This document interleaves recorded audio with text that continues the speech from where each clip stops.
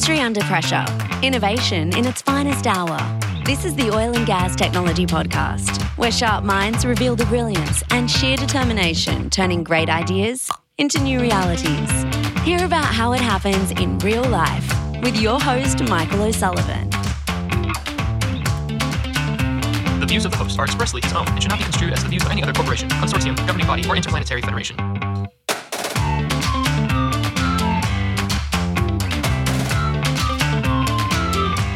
Right, I am looking out my window here at the spectacular Hilton Americas, beautiful downtown Houston. The sun is the setting sun is reflecting off of our very glassy buildings. We have a lot of glass on the buildings here, and I'm here because yesterday and today we've been at the Rockwell Automation Fair, which is taking place here at the George R. Brown Convention Center. If you're in the oil and gas industry and you've ever been to any sort of industry event in Houston, I'm sure that you have been to the George R. Brown or the GRB, as we like to say. Now, if you're not at Automation Fair right now, which is a fantastic event, then you are missing out on not only is it a sunny sky with just a few clouds drifting by, but it is a balmy 77 degrees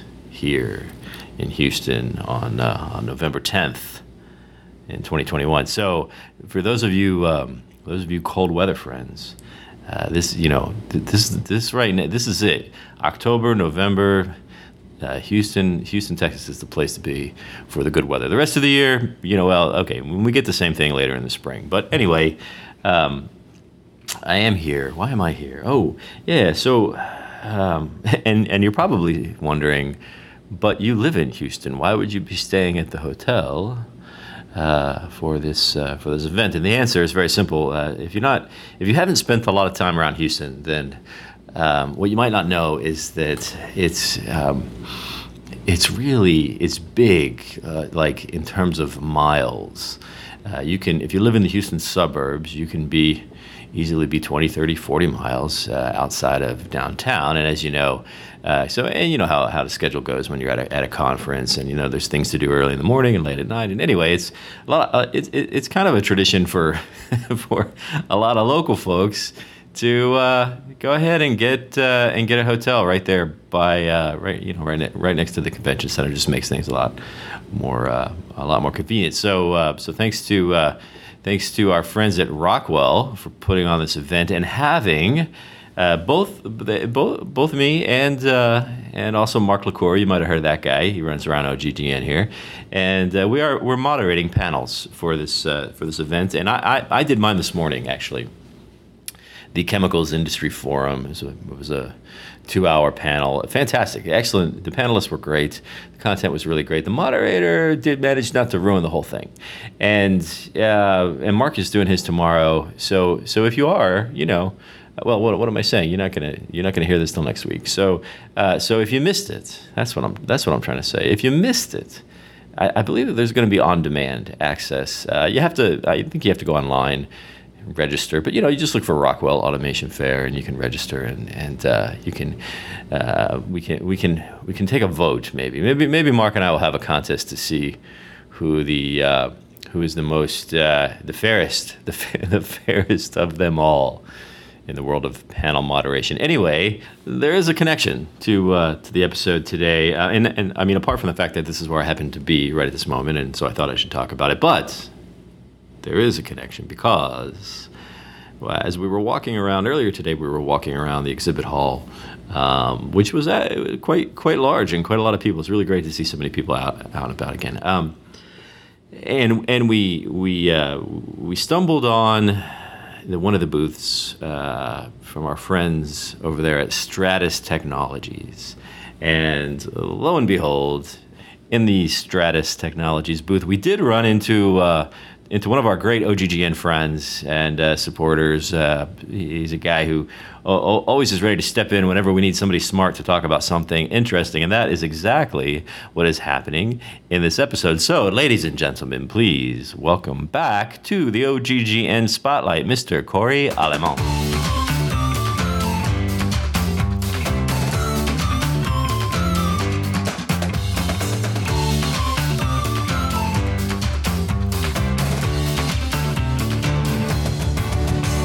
And that does bring us to our guest today. I am sitting here. This is a special day, actually, because I do have Corrie Allemand.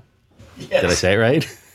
remember the very first time that? So here's the story: is Corrie was you? I don't know if you remember this, but you were the first guest that I had when I took over the tech show from Mark LaCour when he was doing it before. You were the very first one. Remember, Mark and I kind of did it together. Yes. Yeah. And you were teaching me how to say your name correctly on that one. So that was a year ago, actually. That was a little more than a year ago. So all right, so back to who Corrie is. So Corrie is like the head guy for oil and gas for Stratus Technologies. Yes, sir. Correct? I don't know if that's what it says on your business card, but I know like you're the head honcho when it comes to the oil and gas industry at Stratus. Yes, I'm the global leader for oil and gas at Stratus Technologies. Yes. Global leader. So what does that mean to be the global leader? I used to book a lot of air miles. Well, you told me before, you said you're going to Abu Dhabi this week. Yes. Right? Oh, actually, Friday. Friday, which is in Abu Dhabi. Is that still this week or is that next week? I don't know. I don't get there until Saturday night, basically Sunday morning, so I guess it's next week. Okay. Right. Well, and plus we had the daylight savings ended the other day, and now I don't know what time it is half the time anymore. So, Stratus. So we have some interesting stuff today. We're going to talk about kind of like a little edge compute smorgasbord that we're going to go through, But before that, so tell us about Stratus. So we get that part out. So Stratus Technologies, basically been in the compute business for 40 years. Started in data center. 40 years. You should say that part slower because there's not too many companies that have could say 40 years. So you got to give that time to sink in. Spin off as a computer data center kind of provider back in the late 80s. Basically, most of the business for the first 30 plus years was banking, finance, data center, telecommunications, media, anything where the data has to be there, always on, always available, is where Stratus kind of core products really cut their teeth. And the business grew from there. Now we're actually in industrial automation. We're touching compute. Our edge devices do go down to capable of being installed in a cabinet, but they're still not your basic edge compute because it's still an edge server. Our computers go down to about 2 terabytes, but that's like the base level. So if you're looking for a small IPC, that's probably not us, but we do a lot of dynamic things with the edge and the edge servers. Bringing things from the data center that used to be related to redundancy and virtualization, and actually bringing that all the way out to the industrial edge, whether it's used on a machine or in a cabinet to collect real-time data, process data, depending on what the job may be. Gotcha. Okay, right. I mean, I knew that already, but now everybody else knows that. So the reason why I know that is because Corrie's a great friend of OGGN, Stratus also, and you've been on several. You're always willing to show up and be on a panel whenever. Even though the last one I showed up and you didn't. I made you come join the panel, and then I wasn't there because I had that little bug that's been going around here the last 20 months or so.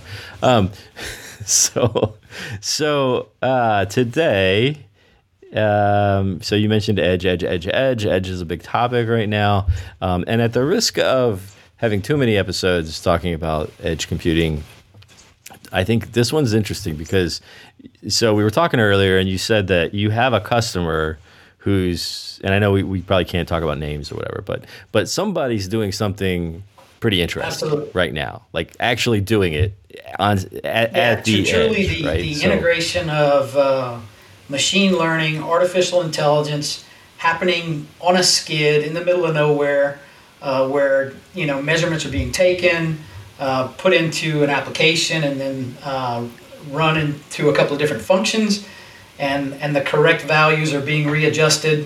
For a real-time application, removing H2S content from gas flow.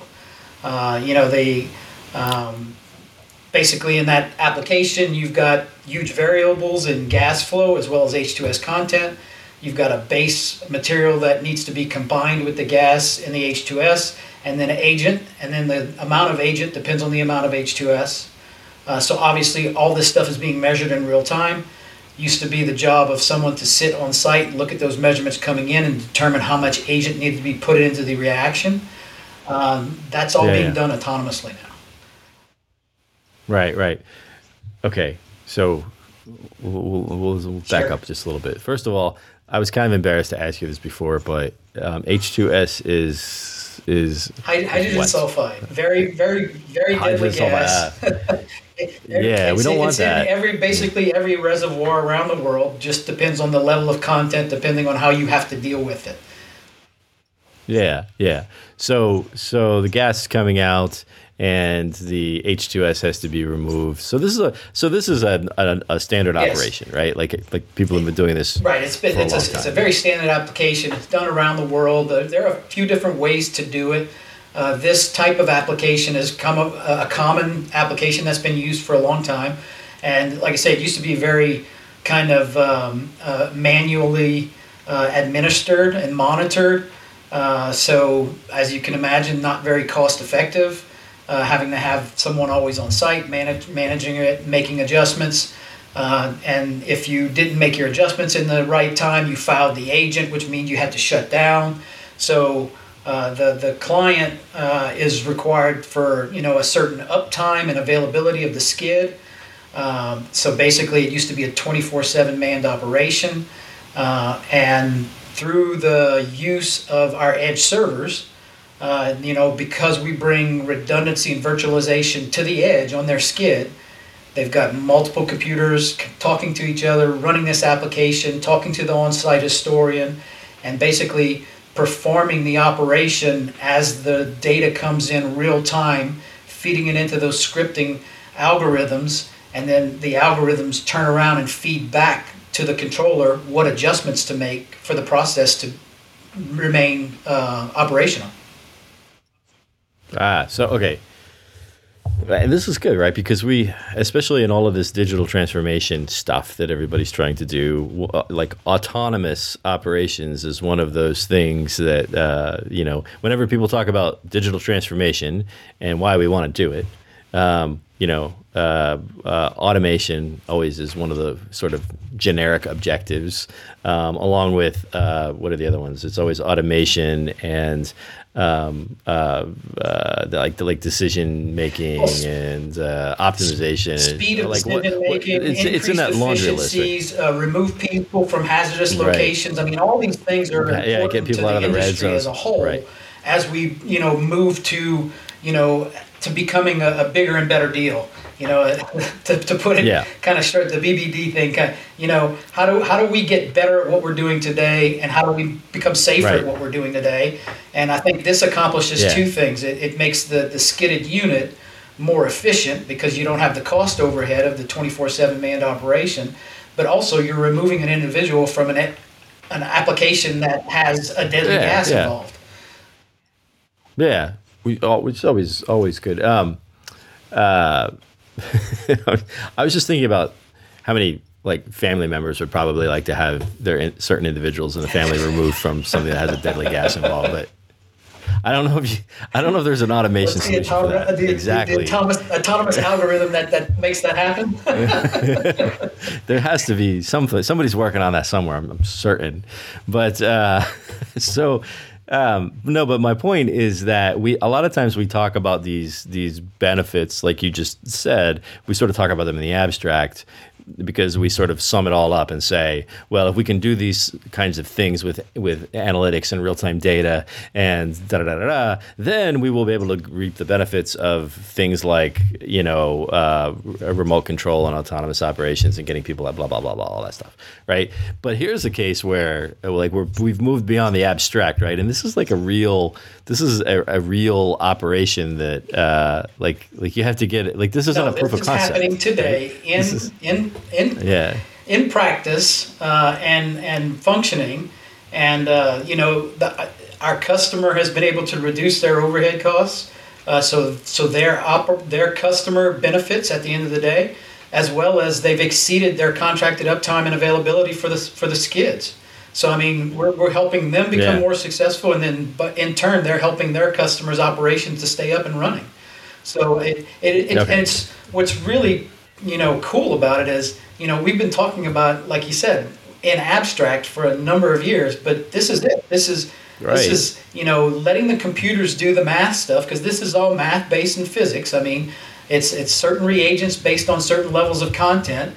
And so let the computers do the math problems, because they can do it faster and more accurately than we can, and push the button and let it go. And it's cool because it's a real time operation, right? So it's not like let the computers do the math stuff on like figuring out where the oil is. Right, which is sort of like this, which can happen today or tomorrow or in the next 5 years, and we can run it 5 different ways, and all that stuff is fascinating too.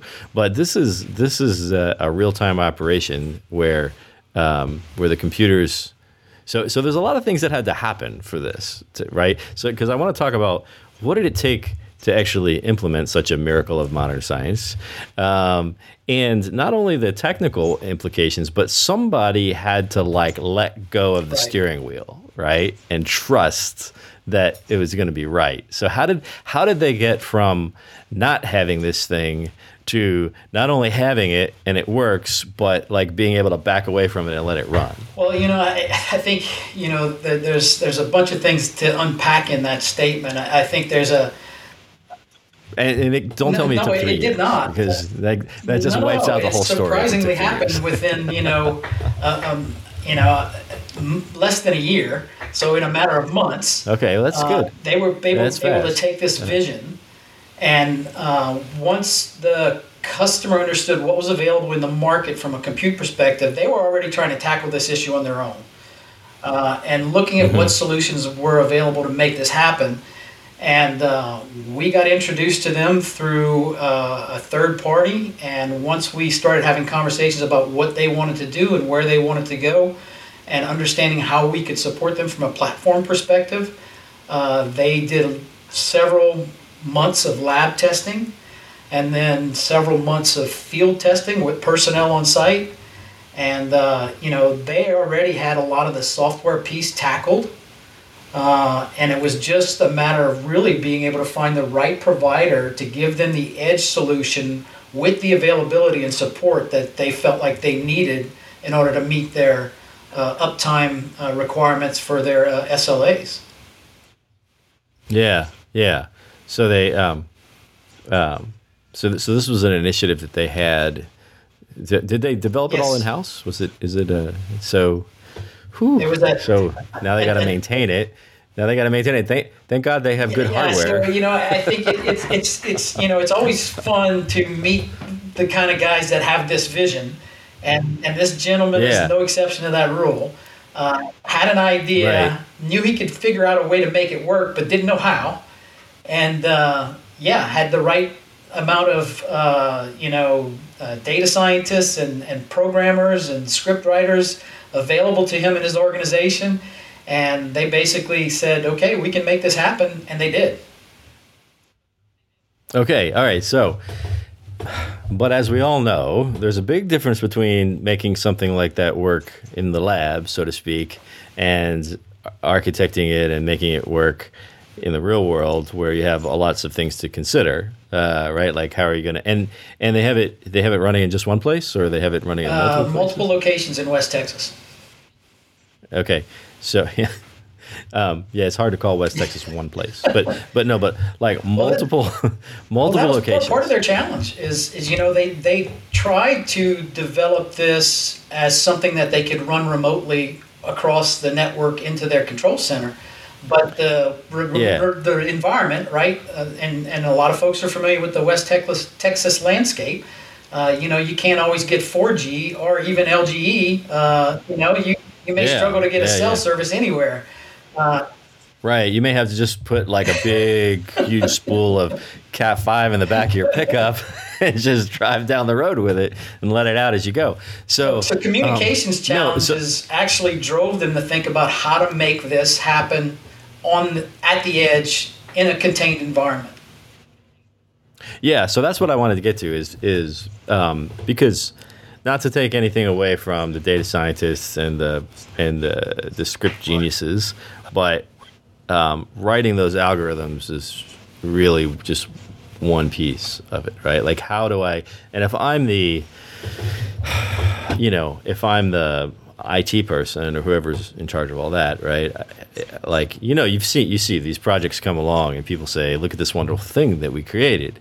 And then I look at it and I go, well, this is great. How am I supposed to deploy it, secure it, operate it, support it, right? All of that. So, and now you're talking about the edge. So it gets into that big question of, what to do in the cloud versus what to do at the edge. I mean, it's presumably they got to take this. I mean, the data is well, actually, that's a question I should ask you. So the magic box is reading the data and then saying, like this doesn't smell right, and adjust the stuff to right.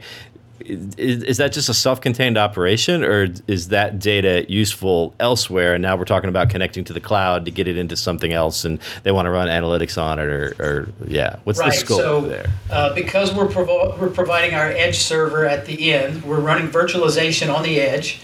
So at the edge, they run their homegrown application, they run their SCADA application, and then in a separate virtual machine, they have an on-site historian. So between those three applications, using three virtual machines to run in our environment, that historian is synced across the cloud back to a historian at the control center. Right. It has to be, right? Because you already need everything that happens on site is logged in the on-site historian, and when communication networks allow, they use the cloud to bring all that historian data back and sync it into historian data, a historian at the control center, and then they actually run further scripting on the historical data to begin to build asset profiles and preventive maintenance and other things like that. So it really is a true edge cloud convergence to allow them to be able to perform these applications at the edge, but then to be able to bring it all back into the control center to be able to monitor and understand what's happening in the environment. That's all the rage now, right? Is we don't want to just leave that data in the historian. We want to do things with it so that we can improve. And that's what they're using the cloud for, to bring all that stuff back. So so it really is the edge and cloud as a combined asset to perform some, really cool stuff when it comes to autonomous operation. Right. But what they're not trying to do is send all the data back to the cloud. So the processing that's needed to adjust to remove the H2S from the gas stream, right? Like they're not going to try to do that. That would be problematic because if you have too much reagent or not enough reagent, depending on the content of H2S, you can foul the whole application and basically would have to shut down the skid. So because they can't have communications outages or lost links when they want to make these adjustments, it has to be done on site. So therefore, the application runs automatically on site. Having that data run through the cloud and relying on either someone at the control center to make those adjustments or to be able to try to run the autonomous application in the cloud environment could cause problems where they would actually have more shutdowns and maybe more downtime than would be accepted. And we know the industry loves downtime. That's our unplanned downtime, the bane of everyone's existence, right? It's more expensive than people. So there's a little bit of a pattern there. So I have a background way back when I was involved with software teams back before they had all the cool toys that they do now that allow you to build applications in 5 minutes. We had these things called design patterns, and it was sort of like, okay, certain types of problems can be solved in consistent ways, and this is how you do it. And so what you're describing there is kind of a pattern for, okay, if whatever the thing is, if it's critical to the operation at hand, then you want to be able to do that on site, right? You may also, or you want to at least have the option for doing it on site. But if the operation is something that you're going to use for a future purpose, or it feeds some other thing or what have you, then your tolerance for breaking communications is different. Then you just want to be able to preserve what's happening on site and sync it up later. Right? Is that kind of that's the decision making process for all these things? Yeah, I think when you think about and go back to the criticalness of the application, right? If this thing stops working, are we able to operate? And if the answer is yes, then right. Okay, well, we're good. If the answer is no, then you need to do everything you can to make sure that application continues to operate at the edge. And yeah. Well, there's a sub question. If the answer is no, then the sub question is, does it matter? Right. It's possible that if it stops operating, it doesn't matter. For it, right? Isn't that the next question in the decision tree? That's right.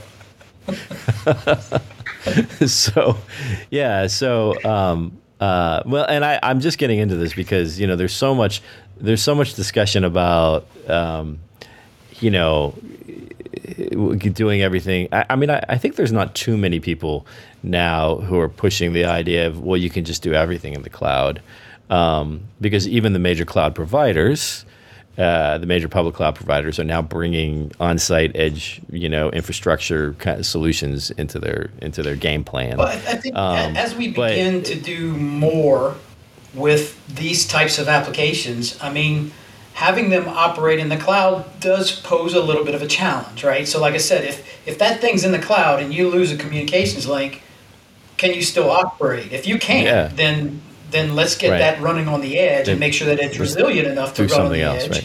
And that you can still conduct your applications. Connectivity to the cloud is wonderful, and there's a whole lot of things you can do with that data down the road, but being able to collect it in real time and have it, and always have it, that's the thing. And does it all need to be in the cloud, or what needs to be in the cloud, what doesn't need to be a cloud, and what type of cloud service are you available to, depending on what part of the world you're located in, and what are the communications challenges, and all that kind of stuff comes into play, right?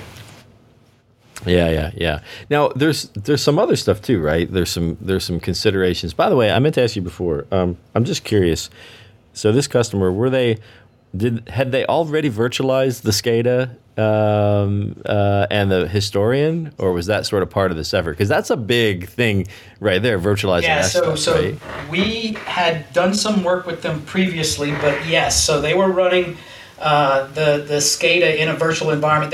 Their intent was, that was part of the project. They wanted to move the SCADA to the edge. So being able to run it in a virtual environment was going to be the way to go, to be able to have the redundancy they needed at the edge.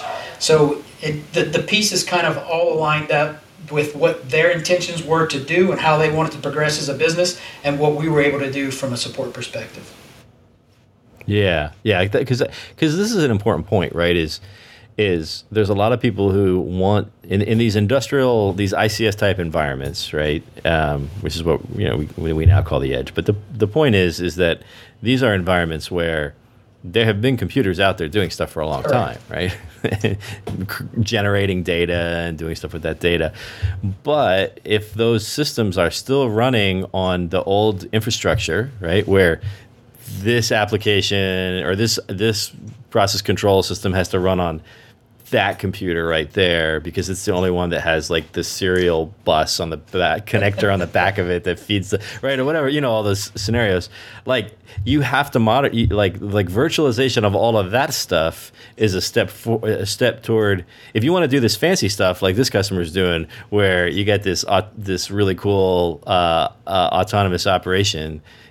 You're not going to be able to do, like, it doesn't matter how good they are with the scripting and the data science and everything if your process control systems are still running the old way. Or am I exaggerating this, or this is my understanding, right? Like it all needs to get right. So they still have a controller. They have an on-site controller, taking the valve positions and looking at the measurements. All that's still fed into a PLC, and then that PLC ties into the SCADA network. So there's, from a controls perspective, that's not really a new architecture or a big change, but putting the SCADA in the virtual environment was a little bit different, right? That's more of a new thing, But you need that in order to do this other stuff. I mean, it does enable you to do more, right? So, if your intention is to do more, carefully worded. That's very, very good. It helps to do.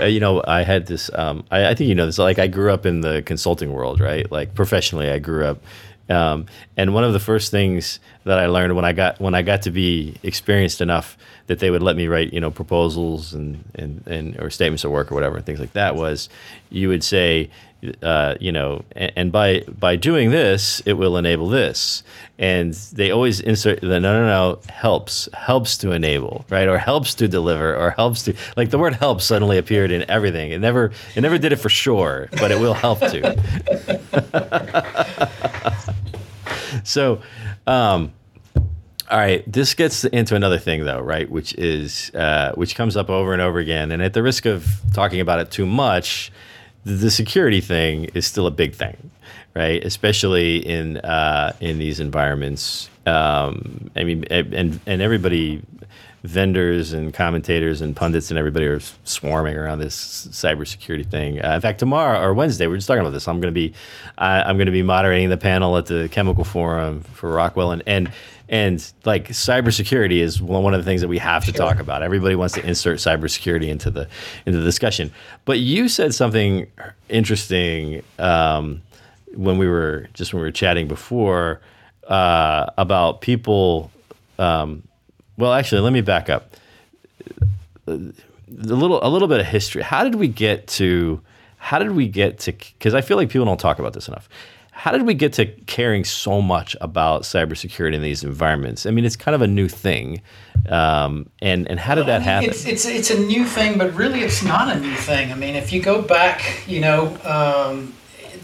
one that I think is the first real event that a lot of people will recall or maybe know something about was the Stuxnet virus. That was 2010. So that was the first real industrial automation. 2010. That's just like a couple years ago, right? Years That's ago, not right? long. I can't. Yeah, right. 11. All right, fine.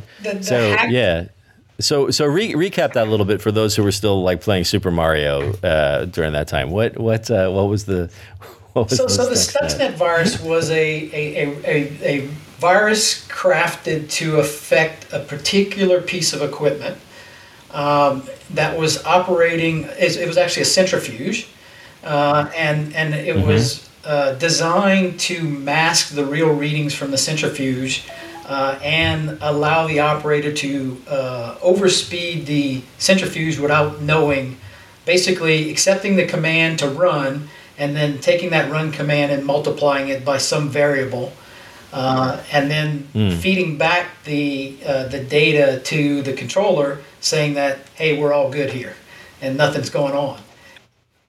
And why would somebody want to do this? Is this just a prank? Like, why would somebody want to do this? I mean, this was intended to destroy a particular brand of centrifuge that was used in a particular part of the world, in an area where they were working on radioactive. It's all becoming stuff. Clear now. Right. This wasn't like a high school chemistry class, right?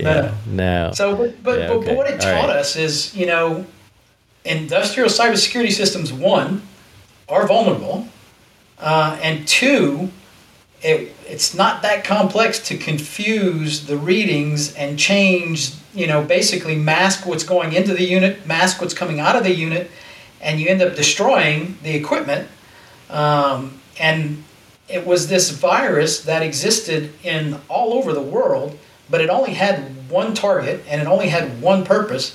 But it was found all over the world, and at that time, how many people were, all the systems were air-gapped. So this operation system that this virus found its way into was never connected to the internet, was never connected to a network. It was completely an air-gapped system. It was a complete automation SCADA system that was not tied to anything outside of SCADA. And so what the example is, the learning, I guess, should be, is that, no matter if you think you're safe because you're not connected to anything, the air gap theory has been disproved because it was either malicious hardware on someone's laptop when they plugged in to do some work on a control system, or a USB Right. someone plugged in to download a file to put something into the control system, one way, shape, or form, this thing made it through the air gap and infected this system and caused, lots of damage. Yeah, wasn't that when a lot of the big companies started like jamming screwdrivers into USB ports on all their That's PCs when and everybody their started offices, locking right? down Yeah. USB ports and making them. Yes, you have Yeah. to. All Yeah. unused ports have to be locked in the BIOS and all this good stuff. Yes. Yeah. Right. I remember that. So, so the screwdriver method I thought was faster, but so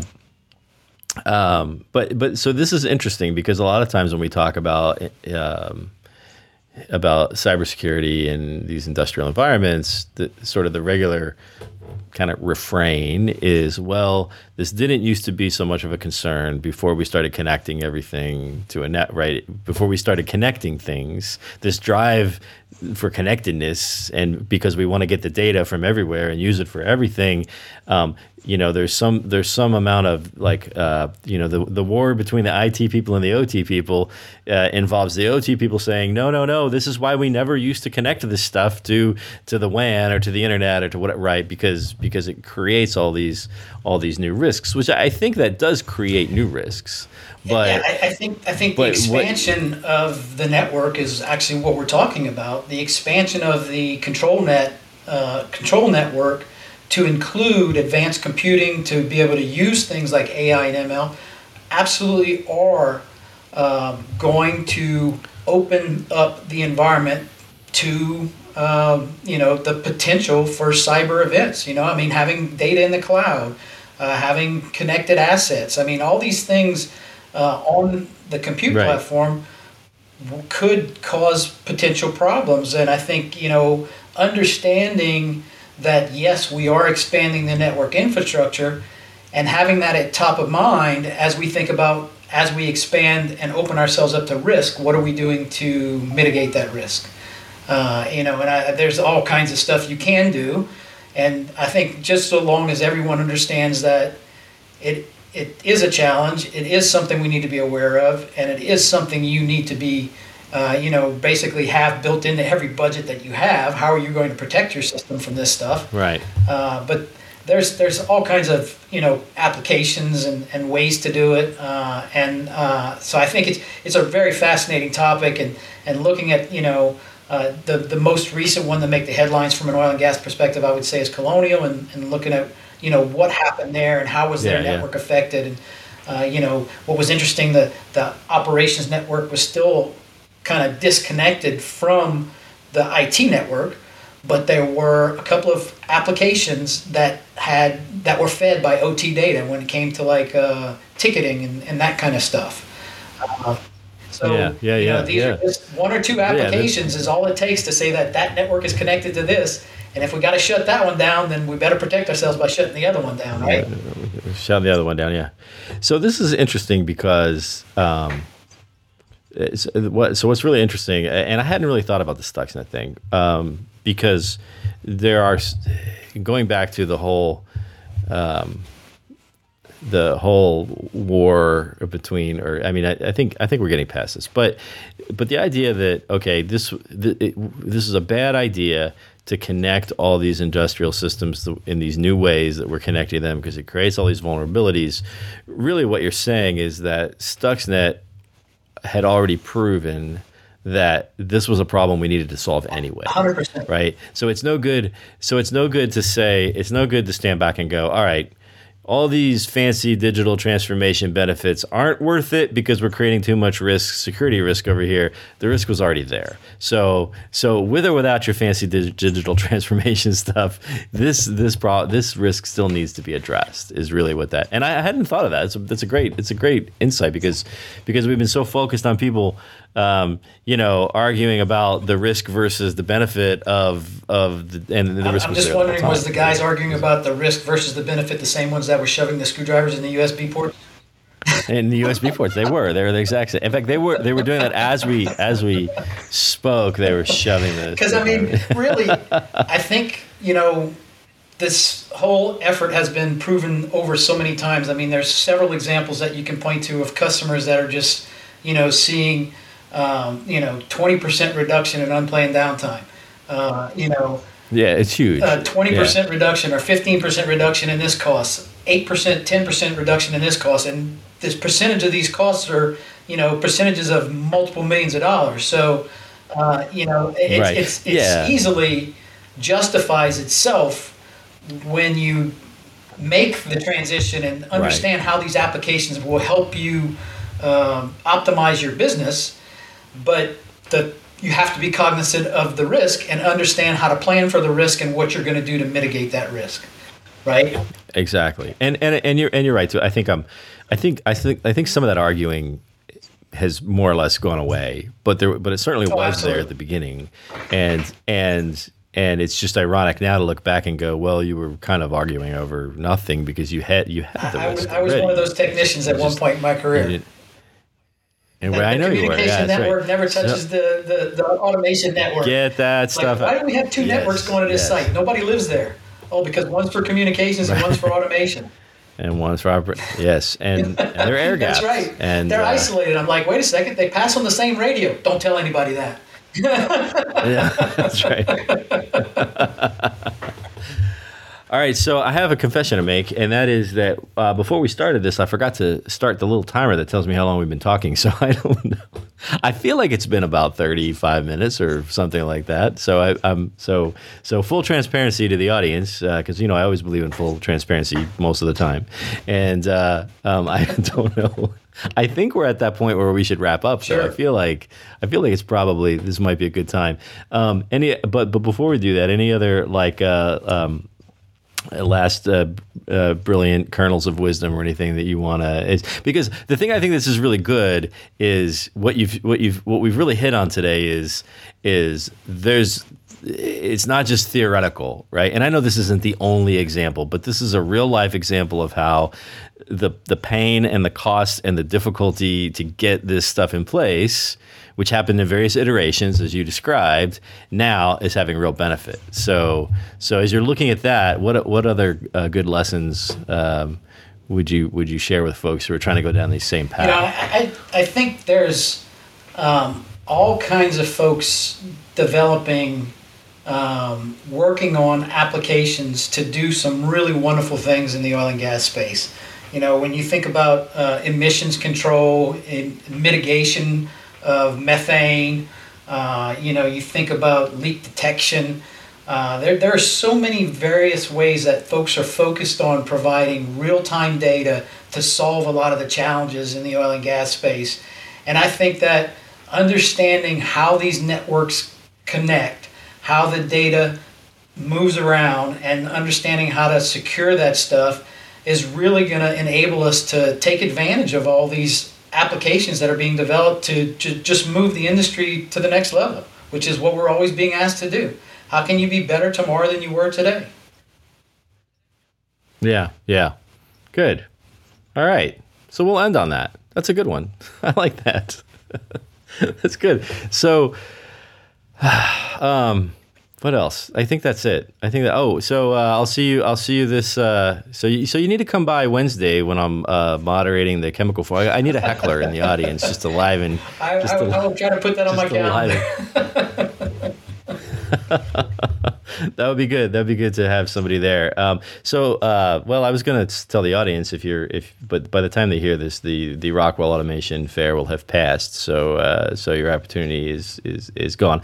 Anyway, Corrie Allemand, thank you very much. Always great talking with you. I appreciate you making time. My pleasure to be here. Thanks, Michael, and the Oil and Gas Global Network. Really enjoy the conversation every time we have it. So looking forward to the next time. So we'll just keep having it. All right. Very good. Take care. Thanks.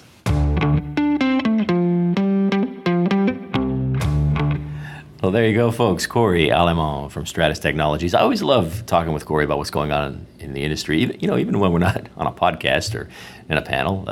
Because, by the way, Corrie's also not a bad guy to just hang out with, have a couple beers. But he's been in the industry for a long time. He's done a lot of the things himself, and now he's working with a lot of customers. He has some great insights. So that's it. That's going to wrap it up for today. Don't forget that the Oil and Gas Global Network is the largest and most listened to network of podcasts for the oil and energy industry, which means that if you like this one, we probably have another one that you like. You probably ought to check out, if you haven't already, check out my, I guess like we call it my sister show, the Oil and Gas Digital Doers podcast, which is where we look at technology as well, but we focus a little less on the tech and a little bit more on what people are actually doing and how they're getting business value. And I don't know, you know what? The subjects cross over a lot. Really, it's just a reason for me to put out 2 episodes a week instead of 1. But if you like this one, check that one out. If you like these, go to oggn.com and learn about all the other great programs that we have. And that is really going to wrap it up for today. That's all I wanted to say. So remember, when you go out there, when you're walking around, whatever your next industry event is, and there's always that one person, right? There's always that person that's out there, talking about how oil and gas is behind the times and slow to adopt and blah, blah, blah, all that stuff. Well, you've heard me give the speech. You got to find that person, you got to set them straight, and you got to teach them about the reality that right here in this old-fashioned industry, we were tech before tech was cool. Check us out next week for another entertaining and yet useful episode of Oil and Gas Tech Podcast, a production of the Oil and Gas Global Network. Learn more at oggn.com.